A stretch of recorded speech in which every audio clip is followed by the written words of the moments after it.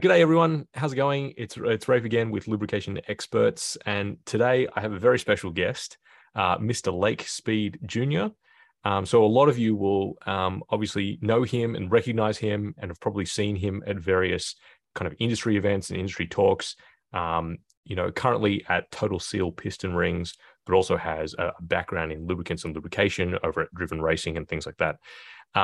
So today, what we're going to be talking about is specifically piston rings, which is the area that Lake is kind of focused on in his job at the moment. He knows a lot about the interface between, the piston rings and the cylinder and lubricant viscosity and additives and solid lubricants and all this kind of stuff. So I am really, really excited for this particular episode, and hopefully you guys will be too.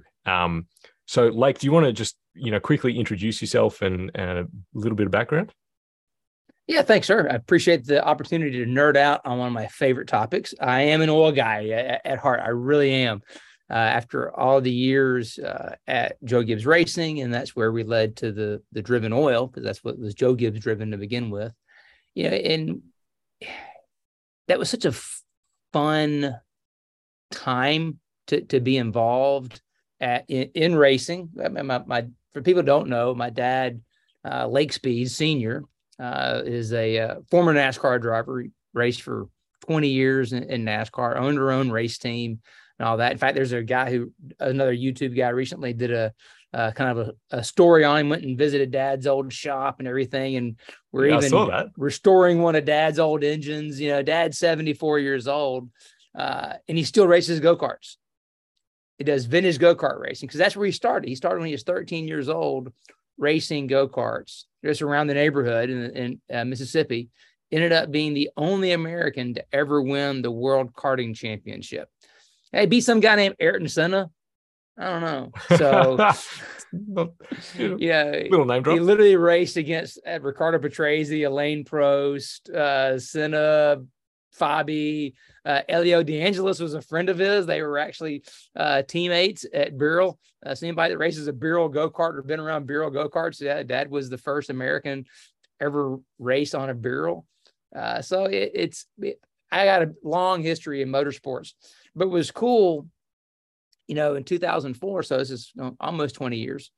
We had this connection between Joe Gibbs Racing and Lubrizol. And of course, people who are watching this probably know who Lubrizol is.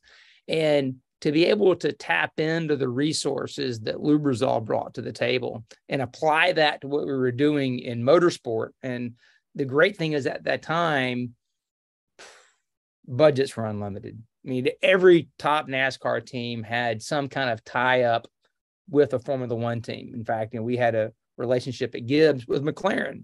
Not only did we buy some parts from them, but in fact, the very first McLaren ECU for a NASCAR engine was run at Joe Gibbs Racing, and the engineers from McLaren flew over. They used our AVL dyno, which they had an AVL dyno themselves, and they spent a week trying to get their EFI system to work, which our guys in the shop love to say that they only came with about 8 horsepower of our carburetor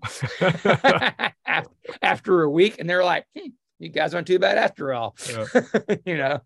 So it was a really great opportunity to work with, like I said, companies like Lubrizol. And over time, as things develop, we made connections with companies like Afton and Vanderbilt and ExxonMobil and Chevron Phillips. And so we got really connected within the industry because we obviously that wasn't our background. We were a race team. We weren't really connected into the lubricants background, but over time and having our own brand and developing products that reach outside of just pure motorsports is where we were able to make those connections and learned a bunch. And it's been a really, really great ride. And going to Total Seal has been a great evolution in that journey, as you've kind of mentioned, solid lubricants, PVD coatings. That's been a real game changer in basically applying that solid lubricant. So we're not just relying on an oil by itself. Now we're really getting into tribology, where we're looking at metallurgy, surface finish, dry film lubricants, and oils, and all the additives. And you put it all together, it's like, this is so great. Because you can really make some huge gains when you put all the pieces together and you're not trying to make everything hinge on only one pillar, we really can build a pretty good foundation. And surface finish is my favorite thing anymore. I am not to go off on a tangent, and here we are like 3 minutes in and I'm already on a tangent. Surface finish to me is the unknown variable that more times than not in the lubrication world, we see these anomalies and we can't quite put our finger on, well, why did it go this way? None of the knowns add up in terms of, chemistry, operating temperature, contamination. It's like all these things check the boxes, like we shouldn't have had this problem, yet we did. And you're struggling. Having the right surface finish and the variables, not just in RA, because RA will lie to you all day long. You have to know the waviness, and you've got to know the RPK, the RVK, the RK. So if you're not familiar with the Abbott-Firestone curve, you need to be. As a tribologist, as a lubrication expert, really it's important to understand surface finish and then employ that as a tool. And that was before I even came to Total Seal. When we were working with the guys at Comp Cams, because they were kind of a sister company to Driven, when we were trying to replicate, and we basically had to make our own version of the ASTM 3G test, because the 3G very much specifies the cam lift, the ratio, and all of these things. And that's really, it's fine for a production engine, but a 3G test doesn't tell you what you need to know for a racing engine. So we had to make a racing version of the 3G test. And that's where we really first hit on, if you don't have a profilometer to pre-measure the surface finish on a cam lobe, there's no way you can accurately measure cam wear because it's too much of a variable. And then I've actually seen that applied to piston rings and pretty much anything else in an engine. And I guarantee you it applies to gearboxes and everything else too. Yeah. That's so fascinating. So, during COVID, obviously, everyone was running webinars and all that kind of stuff. And Yeah. I think I might have seen one. You might have hosted one actually, where they talked about cylinder honing, right? And the relationship of basically the finish on the bore to the way that the seal functions. Yes. And it was just exactly. Yeah. It got into the details of RPK and RVK and all the rest of it, and it was really, really fascinating talk. So maybe we'll get into that in a second, but just to take maybe one step back so we can kind of set the foundation so that everyone who's listening here is kind of on the same page.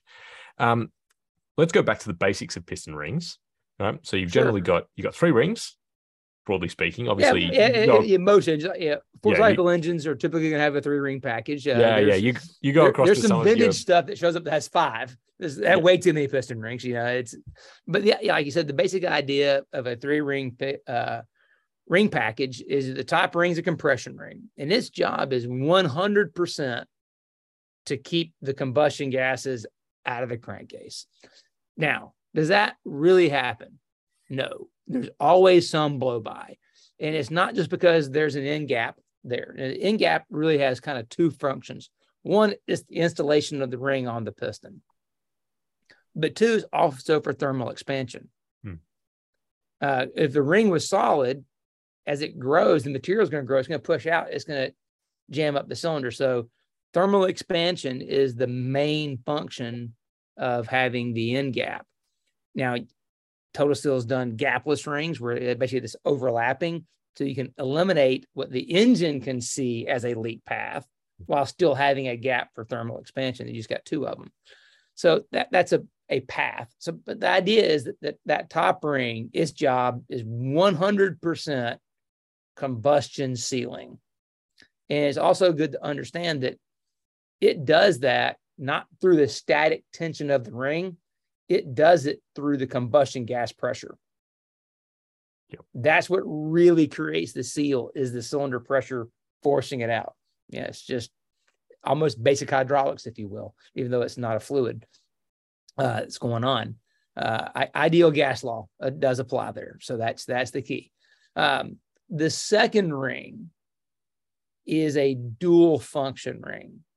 So it's about 80% oil scraping. The best way to look at it is fine oil control is the best way to kind of look at that second oil ring. And then it's about 20% combustion sealing. So it's trying to capture the remaining gas pressure that got past the first ring and keeping it from getting completely into the crankcase. So that's one way of looking at the second ring. And then the oil ring is typically a three-piece design. And you've got two scraper rails that they're actually in contact with the cylinder wall. And you've got this expander that's like this, convoluted shaped thing. And what it's trying to do is it's really a spring. And it's pushing those scraper rails out against the wall. Of course, because that convoluted design, it allows the oil that is scraping to drain back into the oil ring groove of the piston, which on the idea of that groove, there should be holes drilled in there to allow that oil being scraped to drain back into the sump. Now, if you get really tricky, what you can do is intentionally design a leak path so that, and you're saying, why would you want a leak path? But bear with me, because as oil guys, we want to make sure that we don't have oil in the combustion chamber. We have good oil control. If I design a leak path so that that little bit of gap at the top provides just enough leak to then keep gas pressure on the second ring, so the second ring can do its job, fine oil control, but I got more gap on the second ring than I do the top ring, so that some of that gas pressure still gets past there. Then I can open my top oil rail gap to match my second oil ring. So there's a balance of pressure there. So there's no restriction. Then that also provides a path to the oil control to the crankcase, so that I'm allowing a little bit of blow by to maintain a stream, you will, of gas pressure towards the crankcase, so that I'm always pushing the oil in the right direction. That way I'm never giving it a chance to go the wrong direction. It's just going one direction. And you can do that in a high performance engine when you have crankcase vacuum. So like even on some street cars, like my Porsche, for example, has an air oil separator, whereas using manifold vacuum, tying that manifold vacuum to the crankcase so I can actually create crankcase vacuum. When we did that same setup with the ring package that way, so that regardless of where that piston is, there's always a draw keeping the oil going in the right direction. Because as you kind of alluded, oil is the gasket between the piston ring and the piston and the cylinder wall. So, as lubrication experts, right, that's what we understand. Oil isn't just a lubricant. It's so much more than just a lubricant. It is a seal. It may obviously grease acts as a seal. In this case, oil is that gasket to provide the seal between the components. So what we want to do is maintain a good, volume of oil, which is going to come from the splash. We don't want too much oil because we know the oil typically has a lower octane value than fuel. So we don't want oil getting into the combustion chamber. So by looking at it as a system, thinking about your lubrication system, your dry sump system or wet sump system, and how the oil is moving through the engine, and then the surface finish and all the end gaps and everything, we can put together a ring package that provides good oil control, but also really great combustion sealing. Because as we all know, that combustion blow-by is the absolute enemy of your oil. It's what you don't want. But I can get better seal by having a appropriate amount of leak that provides better oil control. Because what can happen is if I get too much oil on the cylinder wall, what's going to happen is my piston rings are going to hydroplane, right? They're going to be in the hydrodynamic regime of a greater degree of the force cycles. So if you think about the stroke top to bottom, you're going to be in essentially boundary to mixed film, the very beginning and the very end. In fact, Ford has some data that says at the bottom of the stroke, because there's so little cylinder pressure, that even though the piston has to stop and turn around, the rings actually never go into boundary.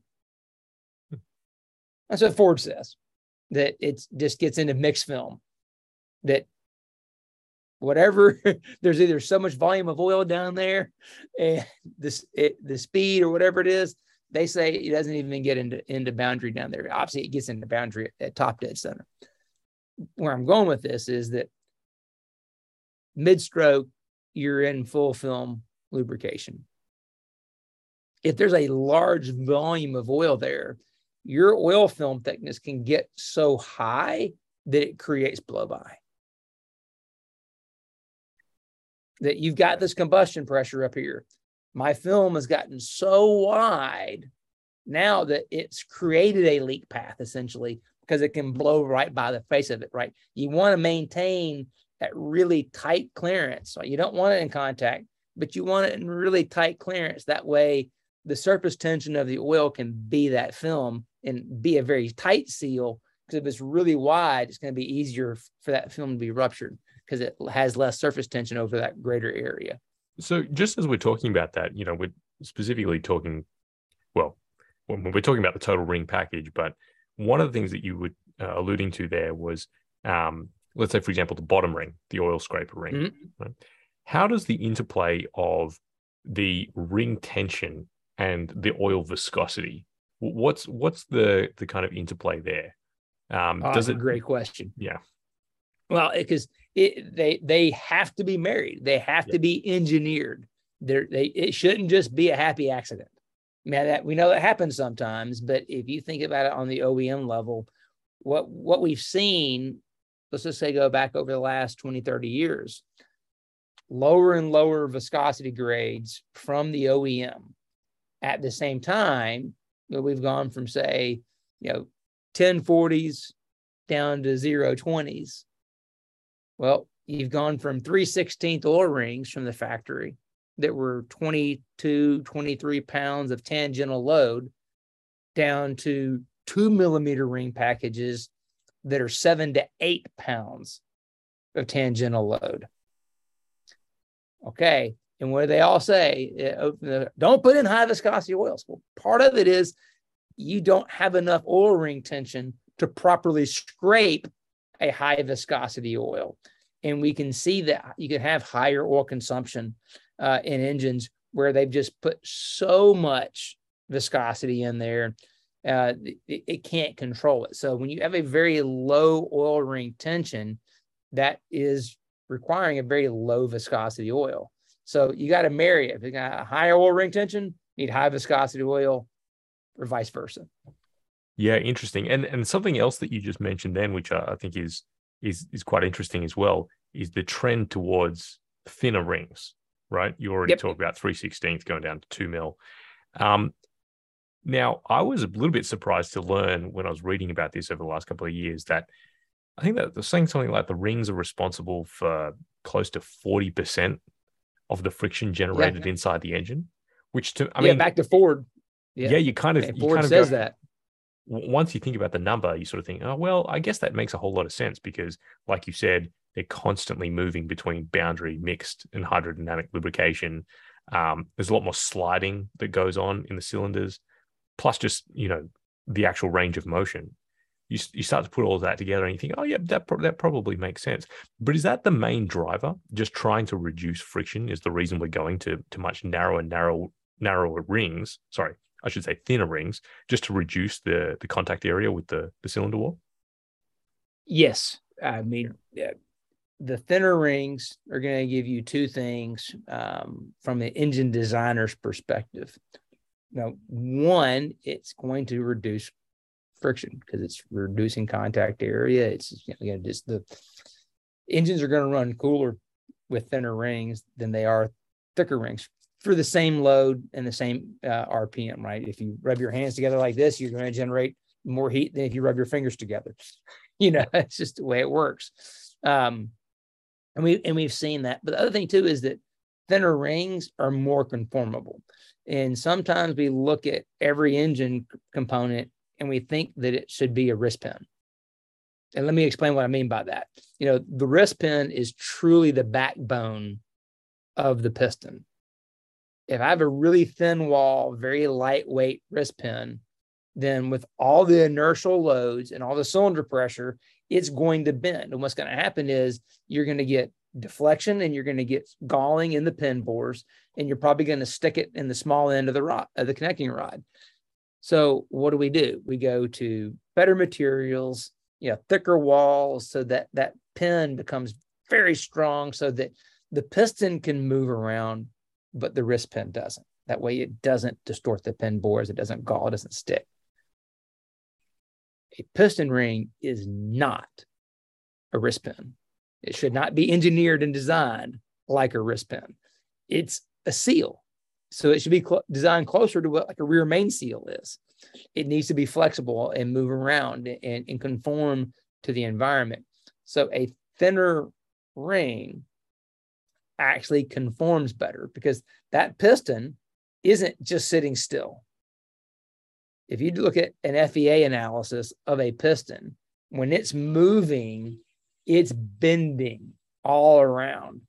And so we want those rings to move with it so that it maintains contact. Because one of the areas where we kind of miss on ring seal is that you think, well, okay, now here's a cylinder wall, here's the piston ring, and that contact area right there, the face, that's where it seals. Well, that's one of the areas where it seals. The other area is the flat of the ring on the cylinder, on the piston. So that ring groove needs to be flat and needs to be parallel. It needs to be perpendicular to the cylinder wall, not cocked up and down. So when the ring sits here and seals against there is also very, very important. So if this thing's bending and the ring is flat, well, then it's not going to contact. So those are the areas where the piston designers at the OEMs are saying, okay, we need to reduce friction. So again, the biggest area to reduce friction in terms of an internal combustion engine is the ring package. So that's why you've seen engines go from 5/64, 3/16 type rings. They're essentially 2 millimeters in thickness down to rings that are 1 millimeter or less. And that's really where a ton of potential is unlocked. And then in making them thinner to make up for that lack of mass, we've gone to better materials. So you've gone from cast iron, which wouldn't really work with thin cross sections, right? It would just be too brittle and break. To now we have stainless steels, tool steels, and those, give you much greater tensile strength. They're just better heat resistance. They can do it. And that's one thing we should kind of talk on. Piston rings do conduct heat from the piston. But as lubrication experts, we also know oil is a coolant. So guess what?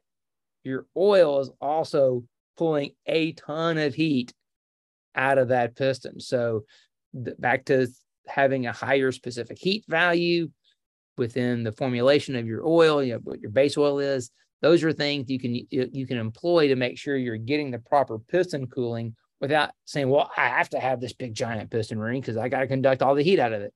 No, you don't. No, you don't. You can conduct some of the heat out of it, and those alloys can do a good job doing that. And the 3-ring package has 3 different paths. It's not just the top ring. Most of the heat's going through because that's where most of the heat is.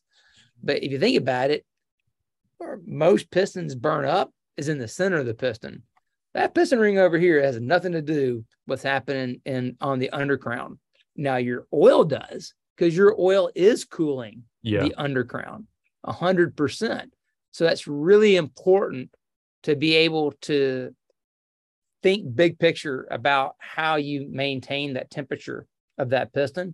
Is that you want that thinner ring to reduce friction. You want that thinner ring for better conformability. And then we're going to employ better ring materials, tool steels, stainless steels, in order to do that. And then that next level of performance, because neither one of those products are going to be really good against a cast iron or even aluminum cylinder bore. Now we're going to use PVD type coating. So we're talking either DLC or titanium nitride or chromium nitride. We're looking at these type of coatings to apply to the face of those rings.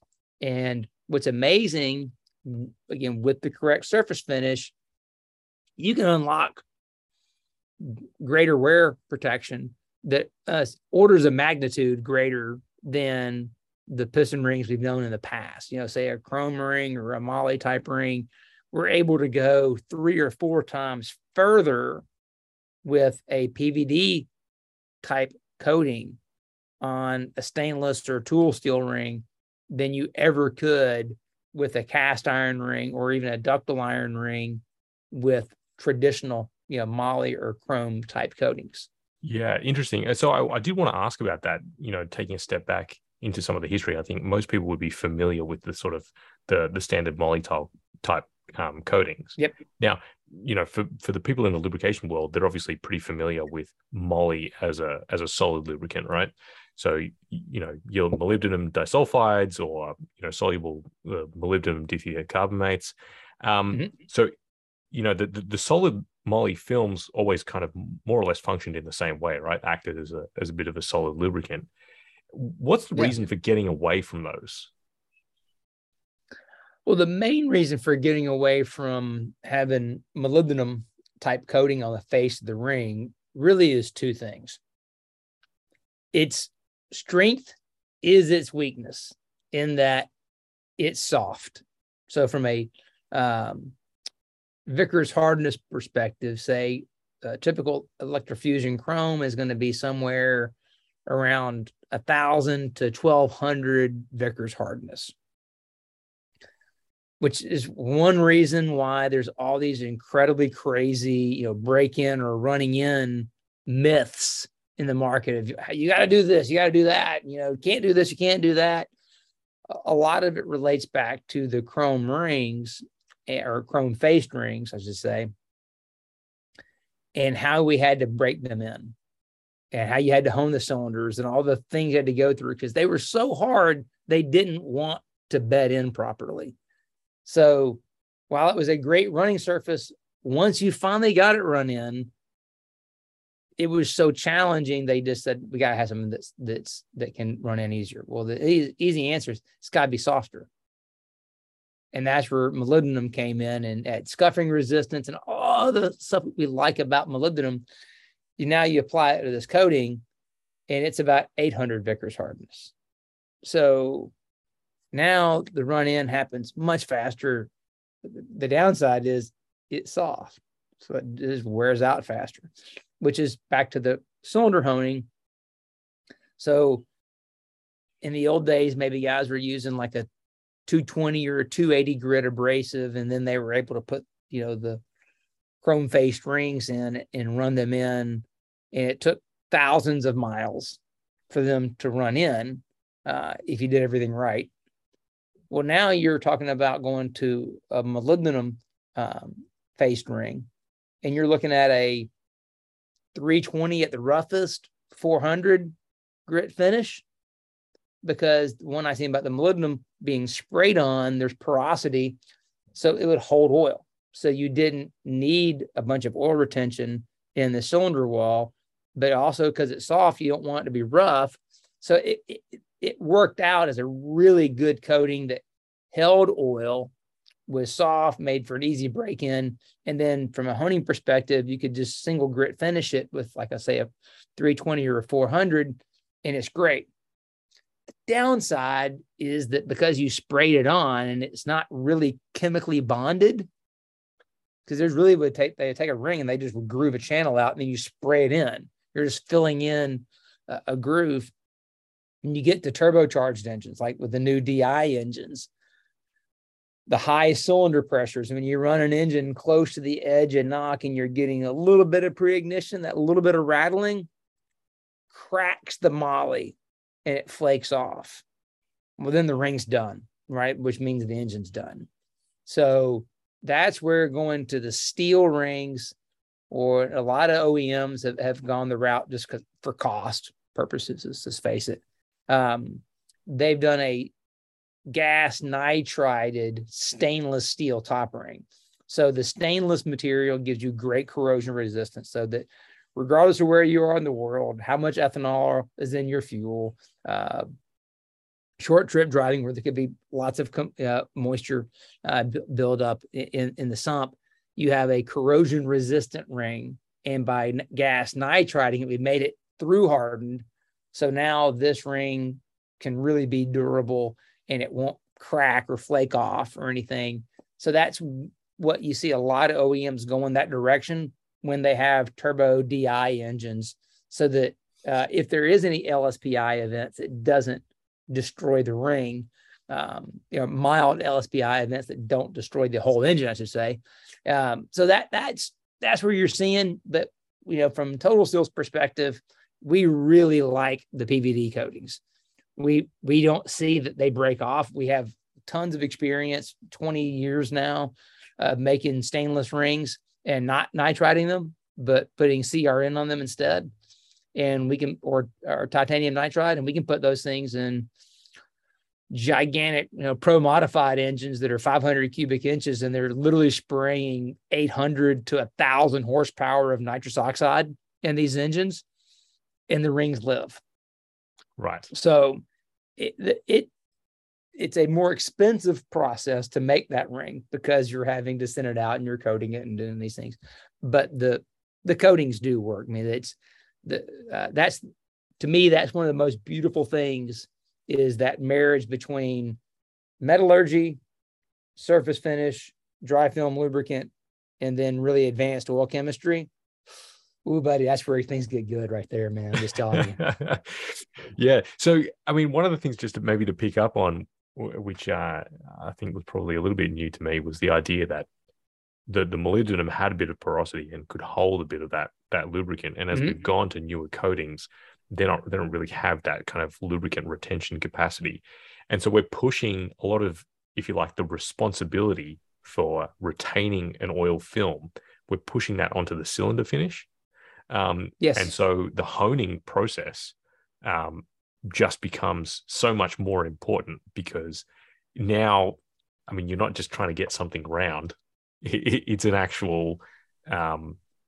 it's an engineered surface. Yeah, it's a completely engineered surface, and it's all about kind of like the depth of the cracks that you're in, not cracks, but the depth of the valleys that you're intentionally scoring in that lineup, right? Reading a little bit about cylinder honing, I didn't realize how much of an art and science it really is, but it's kind of like a really fascinating area.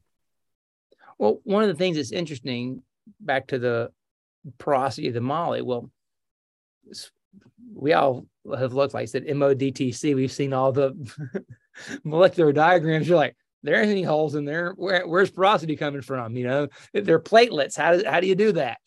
Well, it's because of the application method. What they do when they apply the molybdenum coating to the ring face is you actually have this big tower stack, if you would imagine, of rings all stacked together. And there's actually they rotate this way, and there's a gun moving up and down spraying. So it's a powdered form, just like MOS powder, right? Imagine that being sprayed through a plasma onto a surface. What happening is those little droplets that have been molten, right, been sprayed through a plasma, raised to a point where you're at the melting point. So it's a molten form of MOS2 heading at it that hits, and then it begins to melt out. just like lava rocks have that porosity because it's little droplets. You're building up these little droplets, and then they take these rings out and they kind of face lap them. Well, that's face lapping is what reveals the voids between the droplets. Yeah, right. So it's not the moly itself that has porosity. It's the spray process, the application process that's generating voids that can be revealed in the finishing techniques. If anyone that's followed any of my videos the last couple of years, you know what I'm about to say. Oh, guess what Suma bore is? Guess what plasma spray bore is? It's the exact same thing, but we're not doing it to the ring. Now we're doing it to the cylinder wall instead. And that's the next evolution, is that, okay, we know that spraying the moly on the ring had a lot of great benefits and it worked for many, many years. But we found this limit in terms of adhesion under high cylinder pressures. Well, the answer has been, okay, let's spray the bore in instead. We're not spraying in molybdenum, we're spraying in iron, but it's that same process and it creates that same kind of porosity. And that's really what you're seeing with, either Suma bore is a trade name from Oerlikon Medco, but it's just a type of plasma spray bore, be it from Mercedes or Porsche or BMW or Ford. All of these companies, Nissan, the Nissan Skyline, that engine is a spray bore engine.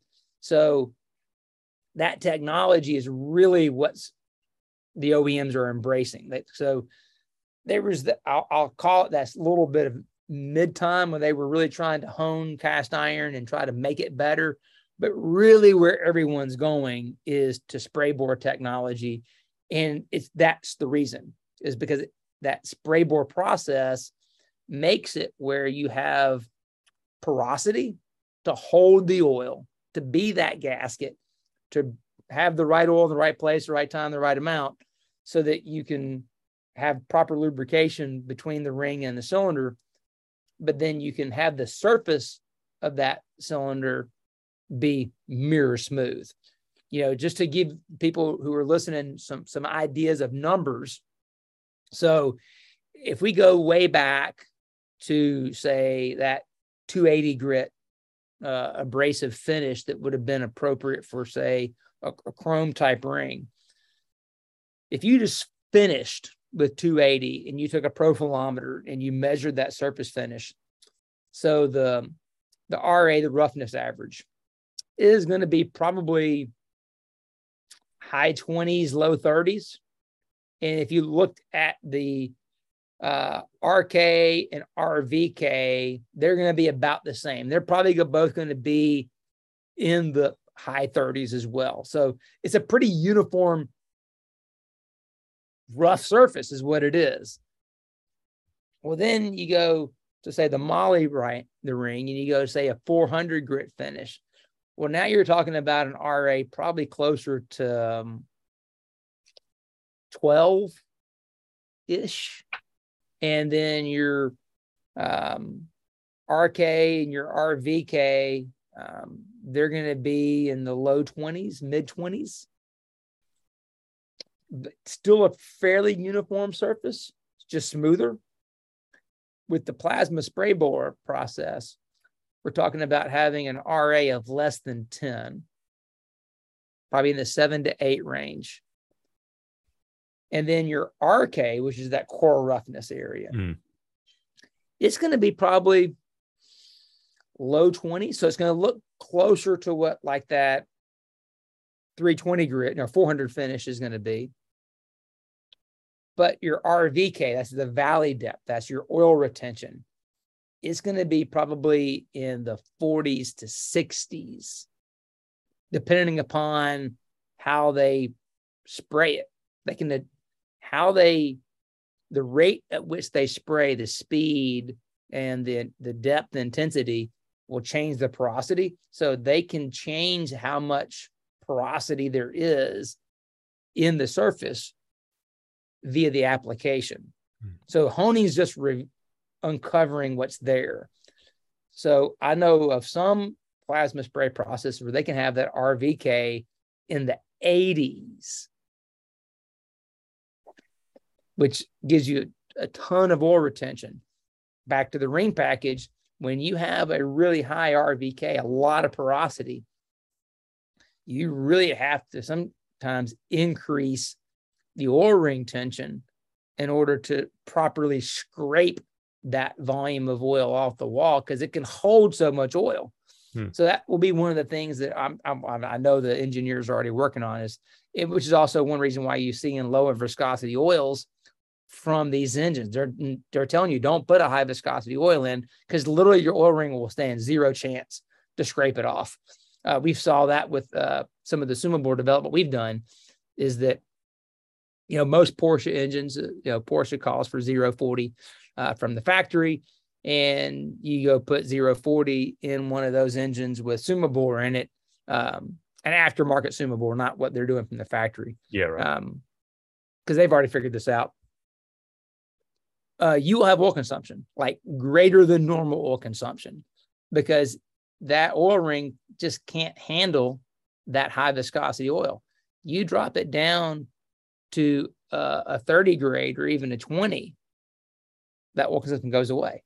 In fact, Ford, when we were working on the development of it ourselves with our partners, we actually found some papers from Ford that said for the, I think it's the GT 500, there's a couple engines they have that have the plasma spray bore that basically said, if you run higher than a 5W20, you lose your warranty because there will be oil consumption. And when you have that higher level oil consumption, there could be detonation. So that was the thing. We're like, yeah. So 520 is our target. Okay. We went from 040 to 520, and all of a sudden the oil consumption got cut in half. Just like that. So the spray bore technology is super interesting.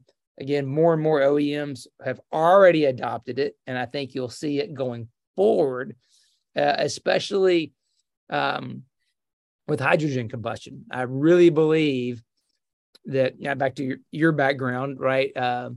Gas engines, when you don't have that liquid fuel for cooling and all this, you're really it's hard on the ring. And I see the future with hydrogen combustion, especially the amount of water created. I think you're going to end up with stainless rings on top for certain.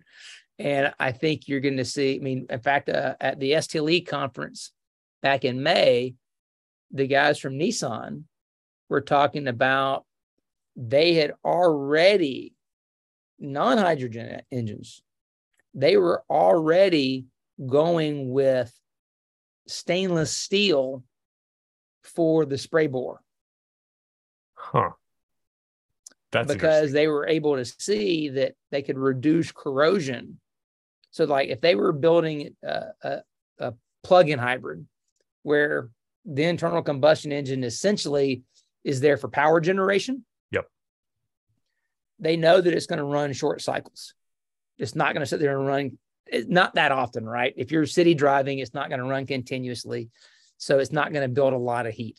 So you're going to get a lot of moisture buildup. So to prevent corrosion damage in the cylinder, they've already started going with a stainless steel spray bore to make the bore more corrosion resistant so that it can have a very long life. Again, back to it's pretty fun days to be a lubrication guy these days, because the advances in metallurgy and coating technologies and all these things, this is a great time to be in tribology right now, is all I got to say. Yeah. And it's cool to see all these things coming together. And I think, like you said, hydrogen combustion will mandate these technologies. There's no way you're going to make hydrogen combustion engines live. Right? You can do it without, you can have the combustion event without the technologies, but how do you make it a durable, long-lasting platform? It's going to come down to advanced lubes, better surface finishes, dry film lubricants, material technologies. That's the only way to really enable that future. That is absolutely awesome. I think that's actually a great place to end it, because I always like to end these discussions with a bit of a glimpse into the future. And I think, hydrogen combustion and some of the new technologies that are being employed, on the material science side, on the tribology side, on the lubrication side.